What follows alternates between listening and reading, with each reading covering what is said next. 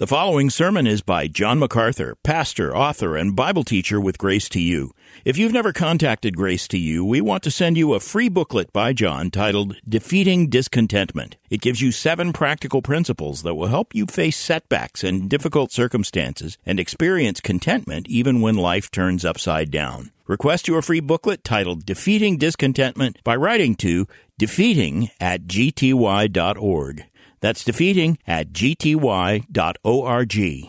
This offer is good in North America and Europe through June 2024. And now, unleashing God's truth one verse at a time, here is Grace to You Bible teacher John MacArthur.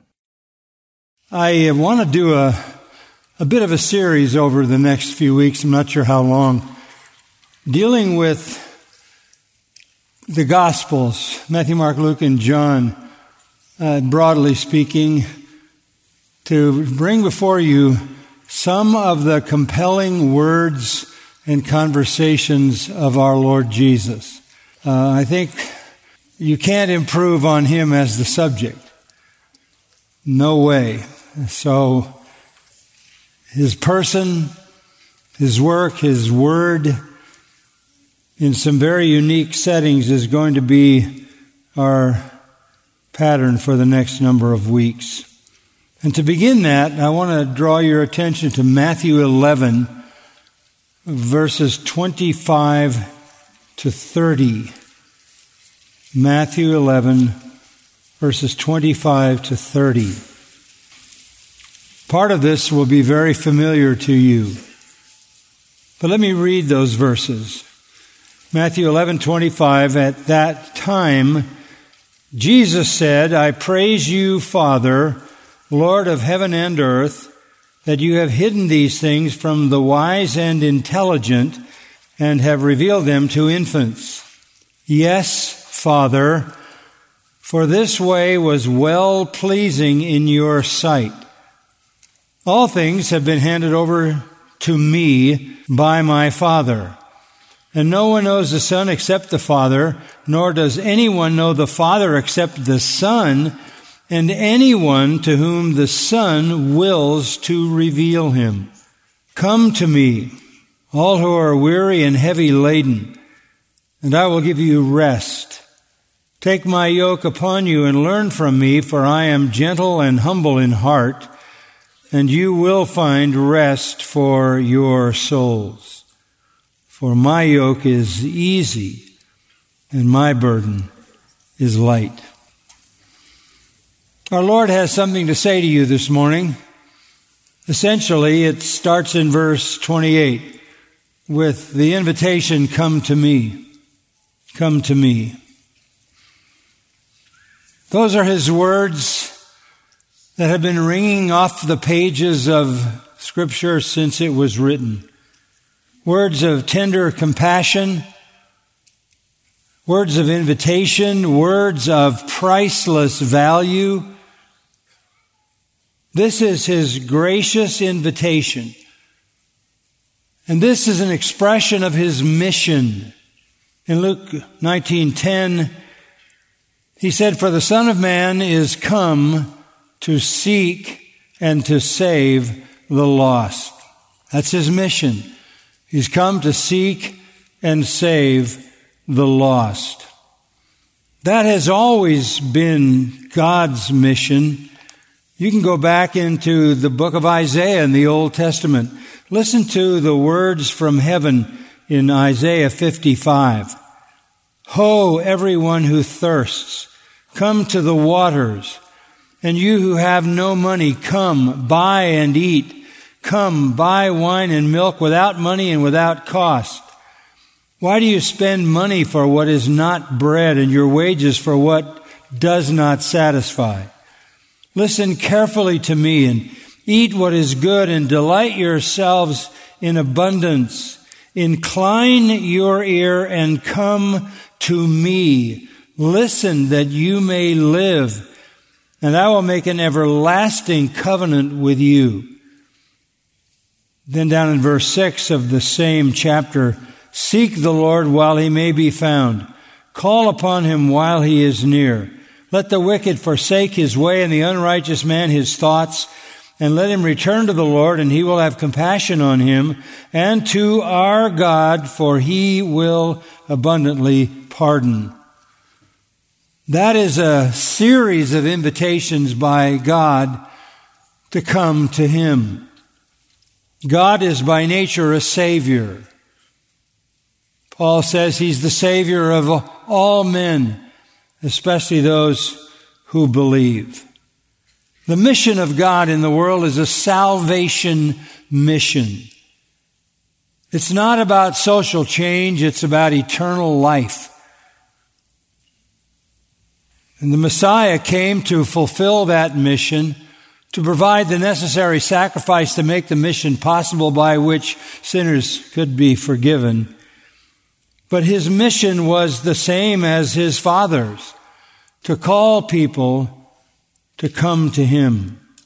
And as you heard in reading that passage, he describes himself as gentle and humble in heart. That's the heart of the evangelist Jesus. Gentle and humble in heart. If you go over one chapter to Matthew chapter 12 and verse 18, you read a text that basically comes from Isaiah 42. So this is an Old Testament text. It's an Old Testament evangelistic text repeated in the New Testament to remind us again that the purpose of God in the Old Testament was the same as it is in the New Testament. That is to invite sinners to come to him for salvation. Isaiah 42, and in this case being quoted in Matthew 12 verse 18, "Behold my servant whom I have chosen," this is the Father referring to the Son, "my beloved in whom my soul is well pleased. I will put my Spirit upon him, and he shall proclaim justice," or righteousness or judgment, "to the nations. He will not quarrel nor cry out, nor will anyone hear his voice in the streets. A battered reed he will not break off, and a smoldering wick he will not put out, until he leads justice or righteousness to victory, and in his name the nations will hope." That is a marvelous Old Testament passage. And what it says is that God wants to save the Gentiles, and that he's going to do it. And that begins in verse 18 and it ends in verse 21 with the salvation of the nations. That is God's purpose in the world. Salvation will come to the world. It will not come by a violent revolution. He's not going to cry out in the streets. This isn't going to be some kind of revolution.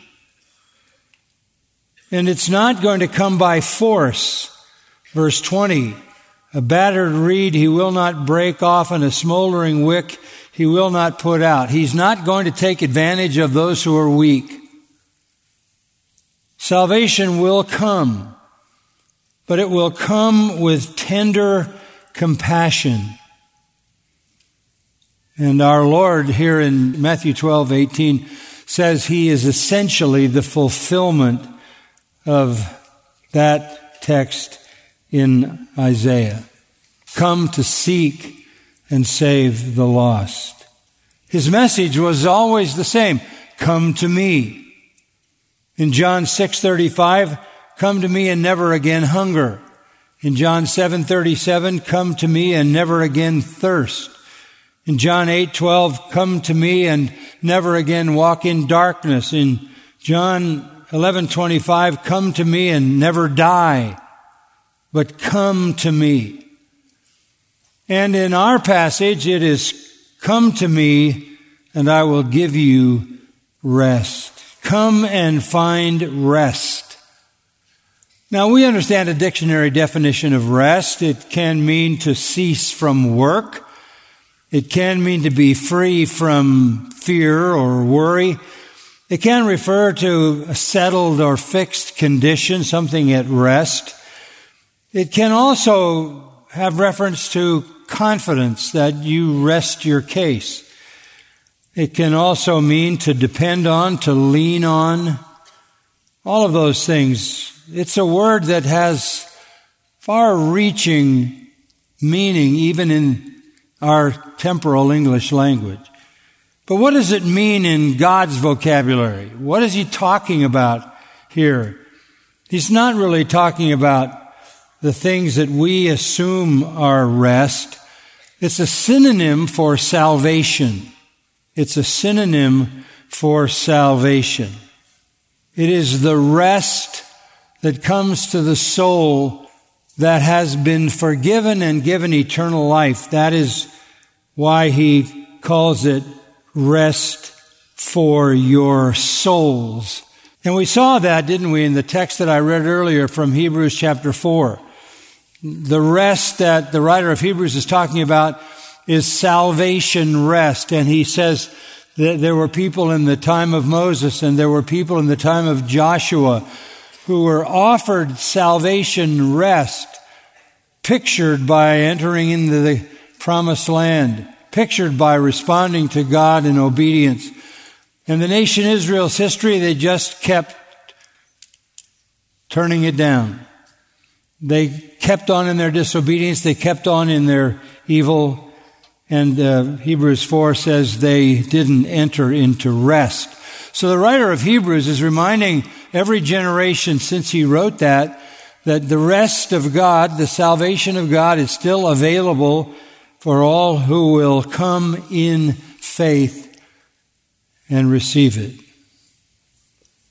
And God's rest, this salvation rest, can't come through a leader, not even Moses, not even Joshua. It can only come through Jesus Christ. And it's the rest that is received by faith. It's not a rest that you receive by works. It's a rest that you are given by faith. So we want you to think this morning of salvation as rest, and I'll explain more about that as we go. In Revelation 14 and verse 13 we read, "And I heard a voice from heaven saying, 'Write, blessed are the dead who die in the Lord from now on, yes, says the Spirit, so that they may rest from their labors, for their deeds follow with them.'" Blessed are the dead, for they rest. We're talking about a rest that's after you've left this vale of tears, this world. It's eternal rest. It's salvation. Now with that in general, let's go back to verse 25, because this passage is so remarkable. I don't want you to miss a thing. Verse 25 says, "At that time," or at that occasion, Jesus said. What do you mean at that time? Where are we in Jesus' life and ministry? That's a time stamp we need to understand. It has vital significance to the interpretation of this text. So we're in Galilee. Jesus has completed his Galilean ministry. The mighty deeds have been done. Many, many, many miracles. Undeniable public miracles. Evidence, clear evidence that Jesus is the Messiah, the Christ, their long-awaited King, and that he is God incarnate, because only God could do what he did and say what he said. So we are at the end of the Galilee ministry. In chapter 10, he commissioned his apostles to proclaim the message of the kingdom. In chapters 11 and 12, we start to pick up the response. What is their response to Jesus? And what is their response in Galilee to the apostles and the 70? That's essentially what you find in chapters 11 and 12. And if you want to know what the response was, all you need to do is look at verse 19. The Son of Man came eating and drinking, and they say, behold, a gluttonous man and a drunkard, a friend of tax collectors and sinners. That was their assessment. That was the assessment and the attitude of the Jews of Galilee toward the Son of God after he had completed his miraculous ministry there. The attitude in Galilee was really a taste of the full rejection that he would soon receive from the entire nation. Initial popularity had turned to fierce opposition. Galilee rejected him. And to see the severity of that rejection, go to verse 20. Then he began to denounce the cities in which most of his miracles were done because they did not repent. After all those miracles, all those words from heaven, they didn't repent. As a result of that, the cities of Galilee receive a curse. Woe to you, Chorazin! Woe to you, Bethsaida!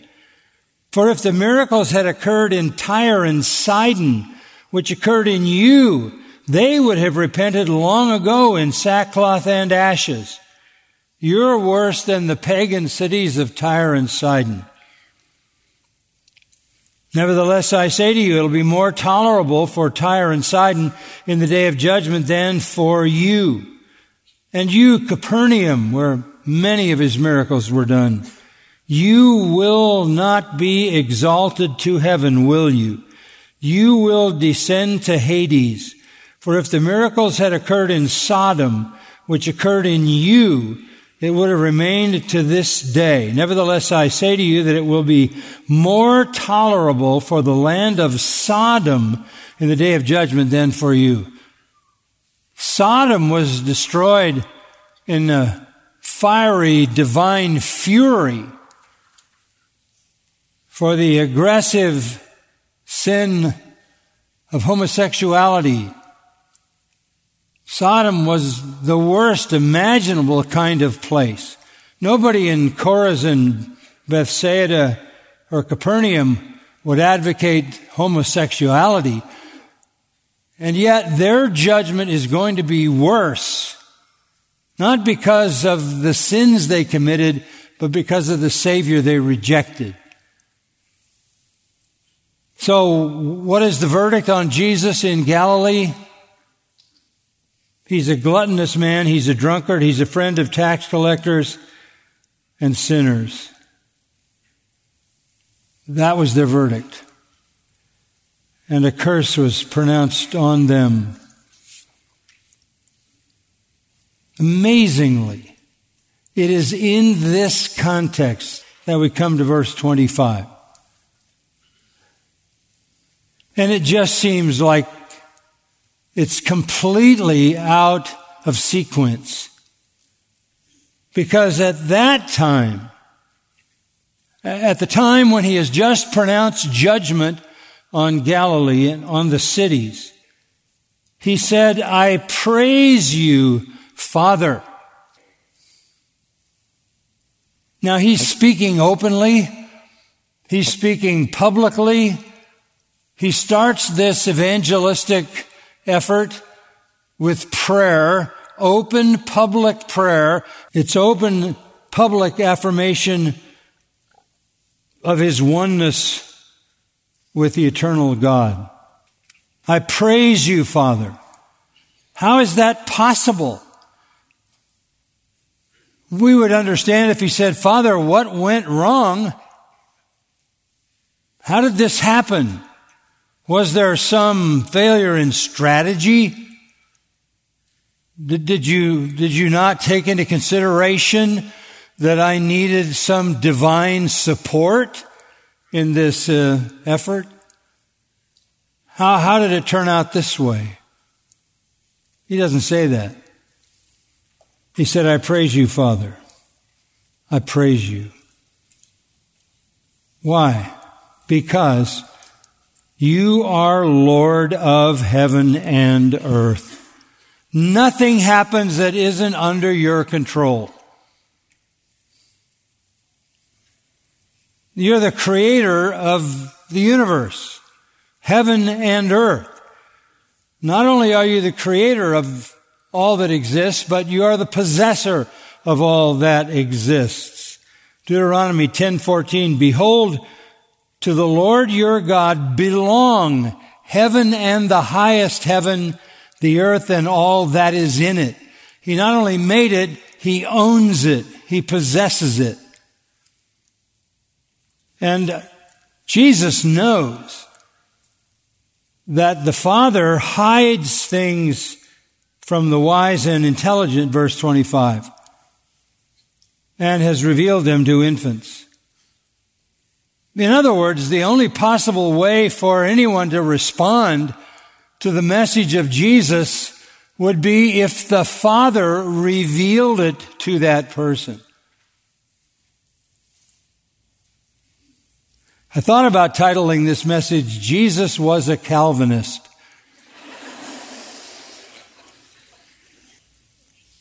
The Son of God knows that the Father hides and the Father reveals. Yes, God is by nature a Savior. He's the Savior of all men, especially those who believe, 1 Timothy 4:10. But He chooses who will be saved. And He has chosen to pass by the wise and intelligent and give His divine revelation, His saving revelation, to those who would be considered the lowlifes, the infants, nepioi, tiny babies. This is remarkable. But this is the foundation of all evangelism. The knowledge that what is going to happen is dependent upon the sovereign call of God. Look over at 1 Corinthians chapter 1. 1 Corinthians chapter 1, verse 18. Few verses here that you're familiar with. The word of the cross is foolishness to those who are perishing. Those who are in the category of the perishing find the message of the cross and the gospel foolishness. Those who are in the category of the saved find it the power of God. So your response really depends on what group you're in. If you're in the perishing, it's foolishness. If you're in the being saved group, it's the power of God. Man on his own wisdom, verse 19, can't access salvation truth. I will destroy the wisdom of the wise, and the cleverness of the clever I will set aside. Where is the wise man? Where is the scribe? Where is the debater of this age? Has not God made foolish the wisdom of the world? For since in the wisdom of God, the world through its wisdom did not come to know God, God was well pleased through the foolishness of the message preached to save those who believe. God chose to save some and not others. Who did He choose? Verse 26. Consider your calling. That is a saving call, an effectual call, a call that results in actual salvation. Your calling, brethren, that there were not many wise according to the flesh. It's not the elite. It's not the intellectuals. It's not the brilliant people. Not many mighty. That means they're powerful. Not many noble, high-born. God, on the other hand, has chosen the foolish things of the world to shame the wise. And God has chosen the weak things of the world to shame the things which are strong. And God has chosen the base things of the world, and the despised God has chosen, the things that are not, the nobodies, so that he may nullify the things that are, so that no man may boast before God. God has chosen those whom society would think are on the lowest level. They're not particularly wise or brilliant. They're not the rich, the mighty, the powerful. Just the opposite. And God has done that so that no man may boast before God. Verse 31 says, if you're going to boast, you have to boast only in the Lord. Now you can go back to the text in Matthew, and you'll see the significance of the end of verse 25. Father, you have hidden these things from the wise and intelligent and have revealed them to infants. These things, what does that mean? Things concerning the king and the kingdom, truth concerning his messiahship, his lordship, his work as Savior. These are not available to unconverted people. 1 Corinthians 2:14, the natural man understands not the things of God. They are spiritually discerned, and he is spiritually dead. But on the other hand, while human wisdom doesn't access salvation truth, God reveals it. And he has chosen, he's made the choice to choose not the wise and the intelligent. Essentially, those two terms define a class of people. And I believe there's some sarcasm in that. Those who think they can trust in themselves and their own wisdom and their own ability to reason, they can come to the truth of their human minds. He bypasses those people. This would be the Jewish people. This would be the rabbis and the priests and the scribes and the Pharisees, who were too wise and too intelligent and too elevated for the foolishness of the cross of Christ. The Lord makes a distinction, and he has chosen the lowly. Listen to John chapter 12, verse 37. But though he had performed so many signs, so many miracles before them, yet they were not believing in him. That's what we've been saying. This was to fulfill the word of Isaiah the prophet, which he spoke, Lord, who has believed our report, and to whom has the arm of the Lord been revealed? For this reason they could not believe, because Isaiah said, he has blinded their eyes, hardened their heart, so they would not see with their eyes, perceive with their heart, be converted, and I heal them. Amazing. God makes a choice. And God chose to save the lowly. Our Lord understood that. He had no problem with that. He had no issue with God being God, God being sovereign. It's not condemning intellectual ability. It's not condemning anything but really intellectual pride. It's not intelligence that shuts you out of the kingdom. It's pride in that intelligence. It's not intelligence that gets you into the kingdom. It's humility. Intelligence itself is neither a way in or a barrier. But pride in your intelligence, in your wisdom, will keep you out, because humility is the way in. Listen to Psalm 138:6. Though the Lord be high, yet has he respect to the lowly, but the proud he knows afar off. He keeps his distance, and he chooses to save the humble. It's really a stunning thing for the lips of our Lord to affirm God's sovereign choice. And consistently through Scripture, the ones that he chooses appear as the meek and the humble. Think of the Beatitudes. Who enters the kingdom? Blessed are the meek, poor in spirit, those who hunger and thirst for righteousness.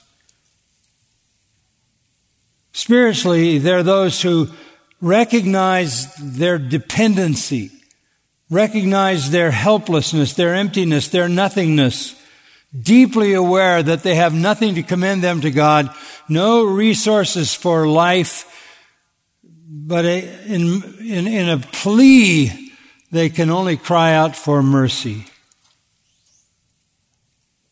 The difference between the wise and the infants is not so much intellect as the product of that intellect. Those who think they're smart enough to access divine truth on their own, and those who know they're not. But God has made a choice, and he's chosen mostly humble people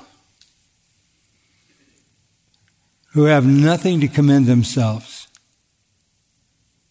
Psalm 34:2, the humble shall hear and be glad. Proverbs 22:4, by humility and the fear of the Lord are riches and honor and life. James 4:6, God resists the proud and gives grace to the humble. Listen to Isaiah 57:15.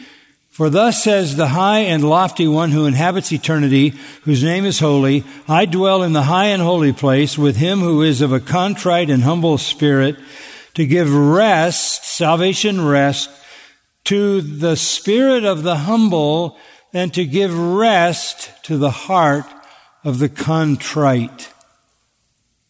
You see an illustration of that in Luke 18, where the Pharisee and the publican, in the story that Jesus said, come to pray. And the Pharisee says, I thank you that I'm not like other men. I do all these religious duties. And the publican is pounding on his chest saying, I have nothing to commend myself. God be merciful to me, a sinner. And Jesus said, that's the man who went home justified. Humility is required. Matthew 18, you can't even enter the kingdom unless you come as a little child, totally dependent. Isaiah 66:2, God says, I look to him that is poor and of a contrite spirit, who trembles at my word. It's the lowly. Notice the next verse. Verse 26. This is amazing. Yes, Father, for this way was well-pleasing in your sight. That is a very short verse, as you see. Very short sentence. Intended to answer a very big question. Why did God decide to choose some and not others? Why did God choose the lowly rather than the lofty? Why is salvation from God based on his sovereign electing purpose? Here's our Lord's answer. This way was well-pleasing in your sight. That's all you get. That's it. Because he wanted to do it that way, he did it that way. You might have expected a long answer, a paragraph, or a few pages, trying to explain the doctrine of election and why God has done what he has done. But our Lord understood that it was this way because that's the way God was pleased to do it. And God is God. That's so deep and so profound. And if there's one question that comes every time you have a question and answer, it is the question of why did God choose some people and not other people? And is that fair? And is that right? And are we sure that's the plan? Yes, Jesus said, it's the way he does it, and he does it that way because it pleased him to do it. That's enough. He is sovereign. And then Jesus says, and I want you to know I'm in on it. Verse 27, I'm in on it. All things have been handed over to me by my Father. And no one knows the Son except the Father. We know each other intimately as members of the Trinity. Nor does anyone know the Father except the Son. What he's saying is we're in perfect agreement. And at the end of verse 27, he says, no one knows the Father except the one to whom the Son wills to reveal him. The Father reveals to whom he will because that's well-pleasing to him. And I am in perfect agreement with that, and I reveal the truth to those whom I will. He has all authority. There's no diminishing in Christ compared to the Father. The Father has handed over to me all things. All things.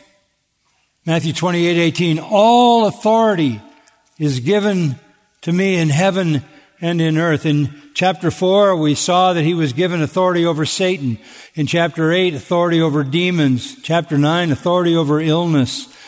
Chapter 8, authority over the elements. Chapter 9, again, authority over body and soul, life and death. Chapter 10, authority over the disciples. Chapter 9, again, authority to save. Chapter 7, authority to judge. All authority he possesses equal to the Father.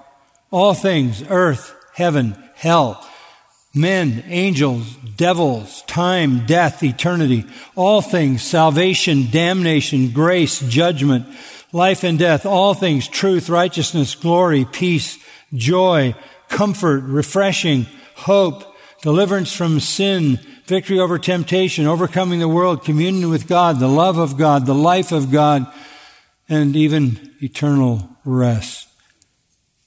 They all come from Christ, who operates in perfect harmony with the Father. This is the plan.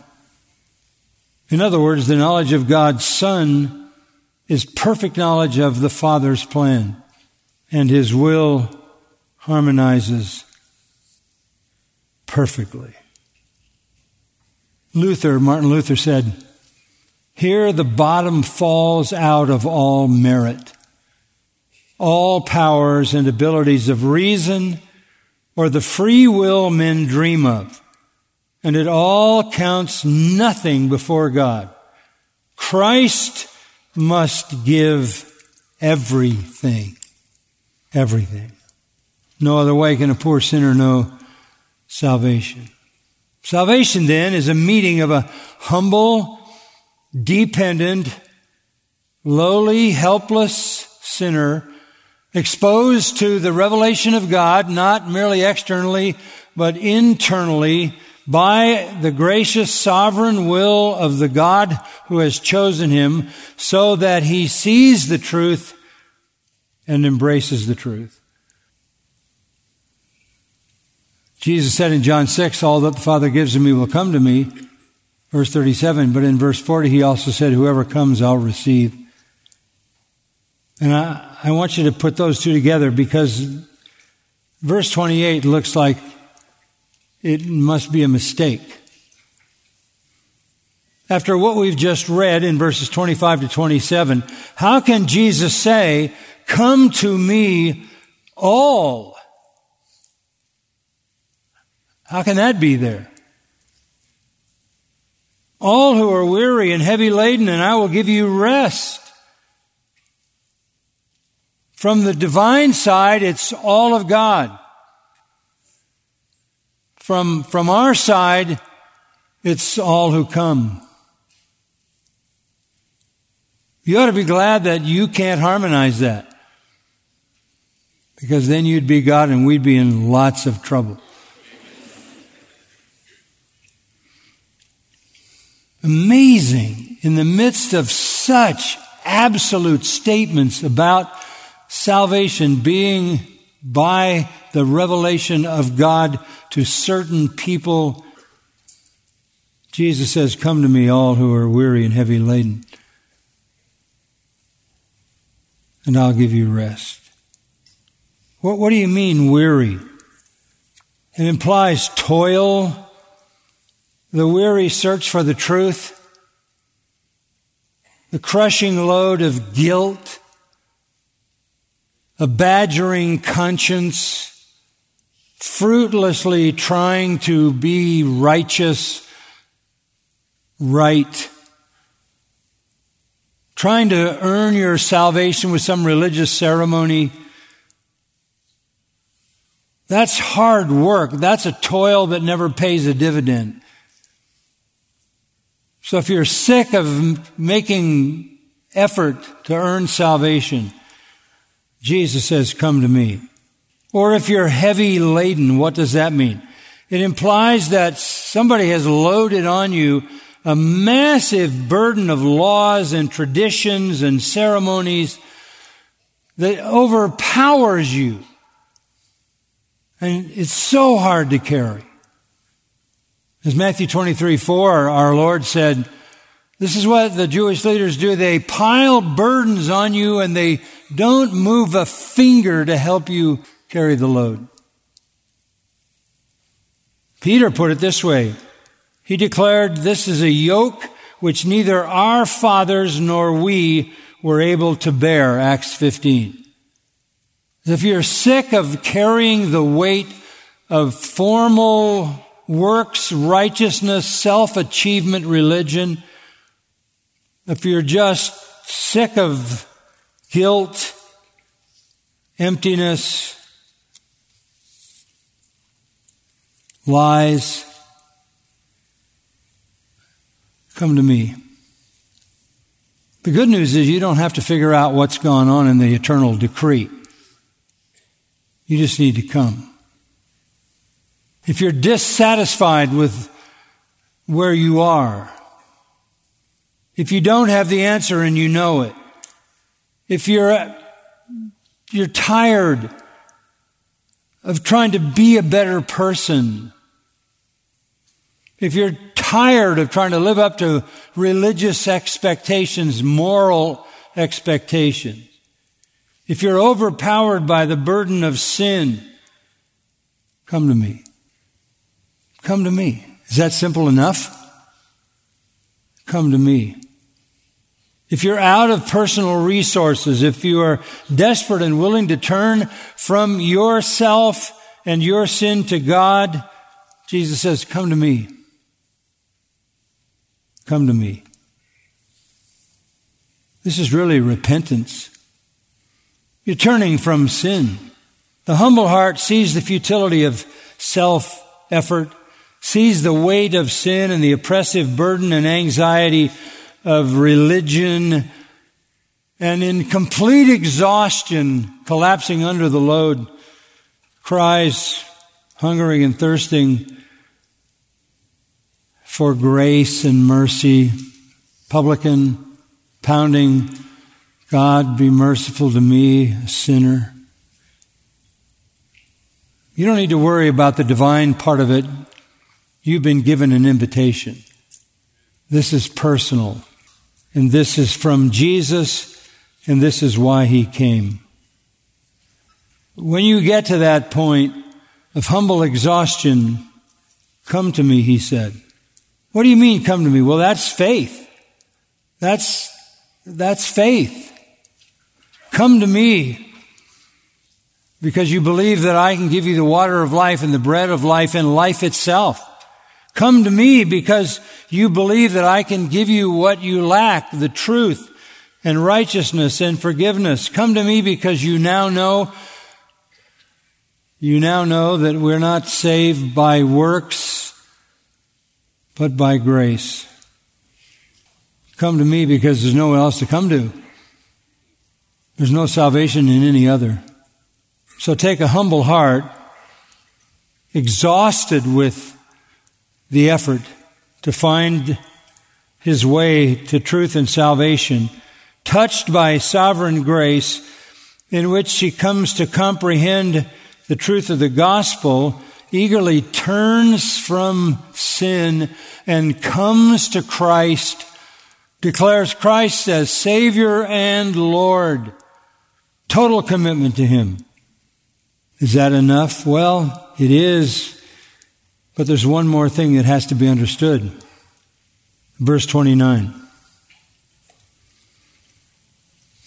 After you have come to me with all your weariness and heavy laden burdens, you exchange those for my yoke upon you and learn from me. That's a command. Take my yoke. You know, I think Jesus probably made a lot of yokes when he was a carpenter. In Palestine, yokes were made out of wood. The ox were brought, measurements were made. The yoke was roughed out. The ox was brought back, and it was finished so that it perfectly fitted the ox or the team of oxen. What is a yoke? Well, the Jews used this phrase. The yoke means submission. So what you're saying in this salvation is that I am submitting everything to you. Everything. In a way that can actually be described as wearing a yoke. In some Jewish circles, that was a common phrase. To take a yoke meant to be one of the followers of a certain teacher. And the Lord is saying, let me be your teacher. See it there? Take my yoke upon you and learn from me. Mathetes, be my disciple. That's why the good words of Matthew 28 and the Great Commission are so strong on the issue of submission and obedience. You remember those words. Go therefore and make disciples of all the nations, baptizing them in the name of the Father, the Son, and the Holy Spirit, teaching them to observe all that I commanded you. There's repentance, there's faith, and there's submission. The submission doesn't save you. The submission is part of the willingness. It's the transformation that then begins to produce the obedience. Well, this is just another yoke. Yes, but notice what he said. You're going to like my yoke, for I am gentle and humble in heart. How beautiful is that? It won't be like the yoke you've been wearing. I'm gentle and humble in heart. He will not oppress you. 1 John 5:3 says his commandments are not burdensome. They are joyous. In fact, we obey him because we love him. Didn't he say that? If you love me, what? Keep my commandments. Unlike the yoke of the Pharisees, the yoke of Jesus fit. It didn't rub wrong. It didn't chafe. The yoke of the law, the yoke of works, human effort, the heavy, grinding, galling yoke of large, unbearable burden carried in the flesh that leads to despair, frustration, and anxiety. Jesus offers a yoke that leads to rest. All your burdens are gone. One person said, my yoke has become my song. And we do that, right? We've been singing all morning. And we've been singing about complete devotion to God and to Christ. And you sang with joy, did you not? We don't function under a heavy burden of the sinner's yoke. This is a very light yoke. Verse 30, my yoke is easy. My burden is light. Humble submission to Christ makes life light. So a humble heart, broken over the despairs of life and the weight of sin, is touched by the truth and sovereign grace. The heart opens, repents of sin, believes in the Lord Jesus Christ, comes to Him, acknowledges Him as Savior and Lord, submits his life. And what is the result of all that? The end of verse 28. I will give you what? Rest. The end of verse 29. You will find rest for your souls. I can't think of anything better than that. Soul rest is wonderful, isn't it? That little statement at the end of verse 29, you will find rest for your souls, comes from Jeremiah 6:16, just to remind you that God offered the same rest in the Old Testament, made possible through Christ. Soul rest, eternal rest, heavenly rest. That's what Jesus offers. It's personal with Him. And it's for anyone who comes to me. Let's pray. Lord, I do pray that in your mercy and grace you will open the eyes of people today, that you will cause them to see, open their ears, cause them to hear, open their hearts, cause them to repent, believe, and submit, to run to you for rest, to give up the weariness of sin and the weariness of false religion for the rest that comes from Christ. Those of us who know you understand every day, every waking moment, how compassionate you are, O God, how tender, how kind, how merciful. We know you come down to care for us and to extend sympathy to us because you showed it when you were here in this world. You suffered the things that we suffer so that you might be a sympathetic high priest, one that we can come to and find a throne of grace, not of law, and know that we can receive grace in time of need. We rejoice with joy unspeakable and full of glory to wear your yoke. It is easy, the burden is light, because you are in us by your Holy Spirit, empowering us. We have your word to enlighten us. We have your people to minister to us. We have all the wealth of heaven poured out on our behalf. And you are a perfect, loving, compassionate, gracious and merciful Lord and Savior.